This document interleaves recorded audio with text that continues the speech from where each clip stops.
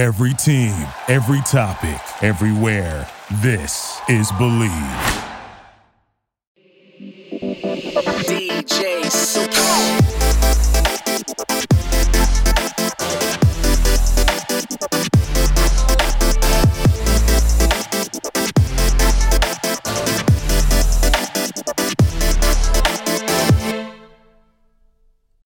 Hello, everyone, and welcome back to my podcast. Since it is Pride Month, I wanted to focus on an artist in the LGBTQ community. So, this week, I wanted to talk about Rez.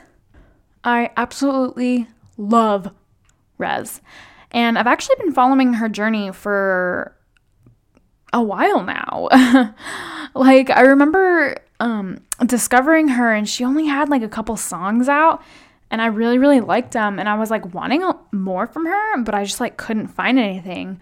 I remember I was looking on YouTube for Rez Live, and there was nothing, absolutely nothing. That's how new she was. I also remember seeing her post about her goggles for the first time. She was showing them off and showing us them, and that was the first I've ever seen them, and that was the first she got them, and she was showing them.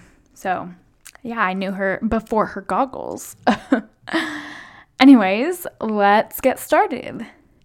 So Rez is originally from Niagara Falls in Canada, which is actually where Deadmau5 is from, but I'll talk about that a little later. So Rez first got interested in EDM when she saw Tiesto playing at the Olympics back in 2013. Her very first rave was Hard Day of the Dead, which is down in SoCal, and that's where she saw Deadmau5 play for the first time. And she was so amazed by his music, and she was just amazed about how simple yet refined it was. She also loved how hypnotic it was as well. And she said right after going to Hard Day of the Dead, she started to learn how to produce music, because basically she was this is what I want to do. She wanted to produce all her new music instead of just being a DJ who plays other people's music. So all of her sets are 100% her music. Her whole vibe / brand was to make hypnotic music along with having hypnotic visuals and lights. So when I was doing research, I found this quote from her pretty much explaining everything. So I'm just going to read it. For the goggles, I wanted to make my character come to life and do something that felt uniquely to me. I think when you combine visuals and sound, there is a magic that happens. I feel like I'm dressing up for Halloween every time I put them on. But this decision was all me. I came up with the idea on my own. So that was pretty much her talking about her goggles and kind of how she wanted to create her vibe. She also has a very iconic hat that she always wears. So this was actually a pretty interesting story. So she said she was having a bad hair day one day, and before playing, she was I'm just going to put this hat on because my hair's a mess. You know how it is. And then while she was DJing, she realized how great it was to wear a hat, because then she doesn't have to deal with her hair getting in the way. She wasn't touching it, and it wasn't getting in her face. And at the time, she had really long hair. So the hat was just a comfort thing from then on. So she just happened to put it on because she was having a bad hair day. And then it just kind of stuck because she was wow, this is great. After receiving a lot of guidance and help from Jaws and Skrillex, Deadmau5's label Mousetrap eventually found her and picked her up. Deadmau5 was really interested in Rez and really enjoyed her music, which he then invited her to go on tour with him. her going on tour with him opened a lot of doors. And she said, like, it was just opportunity after opportunity. And it was just, things just kept coming up. And she was just like, yes, yes, yes. Eventually, she got paired with a talent agency and a really good agent, who the agent was the one that literally was able to book her for every single, like, major festival. So Rez pretty much got, like, thrown into it, you know? Like, she started, like, you know, being self-taught. And then, like, once she really got out there, she was out there. And then I did want to read this part from an interview with Rez that I found on bostonedm.com.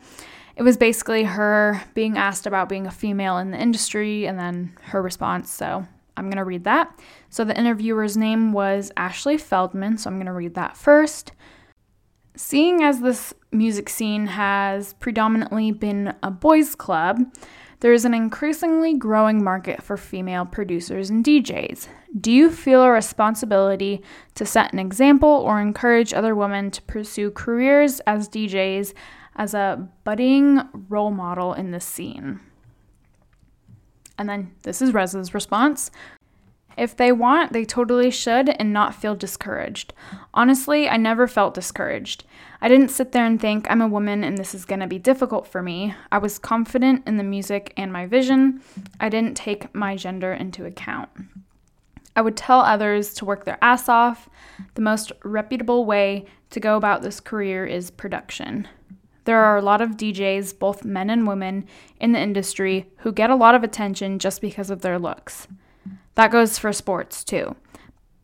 But at the end of the day, your fans are going to respect you based off of your skill set, using that talent as your reputation. End quote. So I really liked her response because she does bring up the fact that there are a lot of DJs that use their looks to market themselves. I like that Rez doesn't do that. And it, like, honestly, like, makes me kind of sad seeing a lot of female DJs using their bodies as a mean to promote themselves. And it's just like, you shouldn't have to do that. So that's just unfortunately how it is. And it just sucks that they have to do that to promote themselves as a DJ / artist. And it's like, yeah, they shouldn't need to.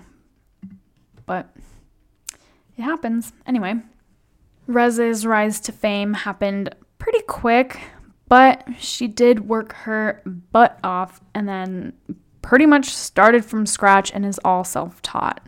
I'm sure she had some help on the way, but from her interviews, it was very like she did it all her. She had a little help from some people, and then things just kind of worked out for her.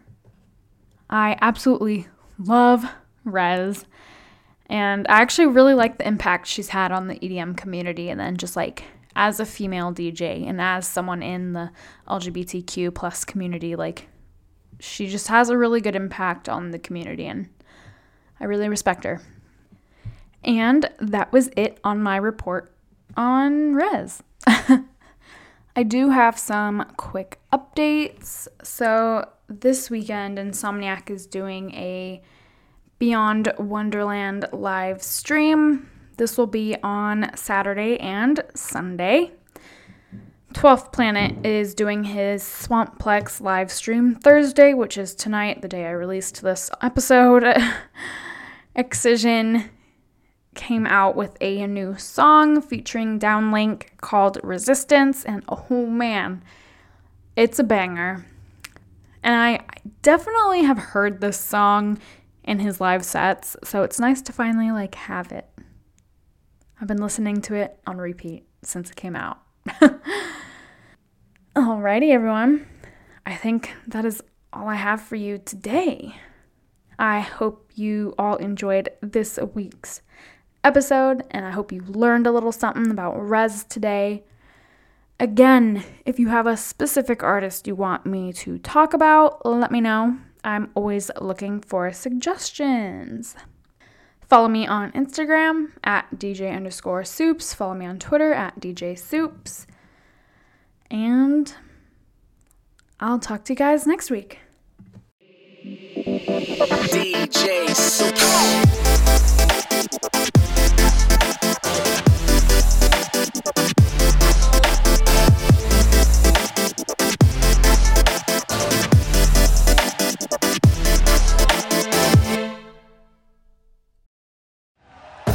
Thank you for listening to Believe. You can show support to your host by subscribing to the show and giving us a 5-star rating on your preferred platform. Check us out at Believe.com and search for BLEAV on YouTube.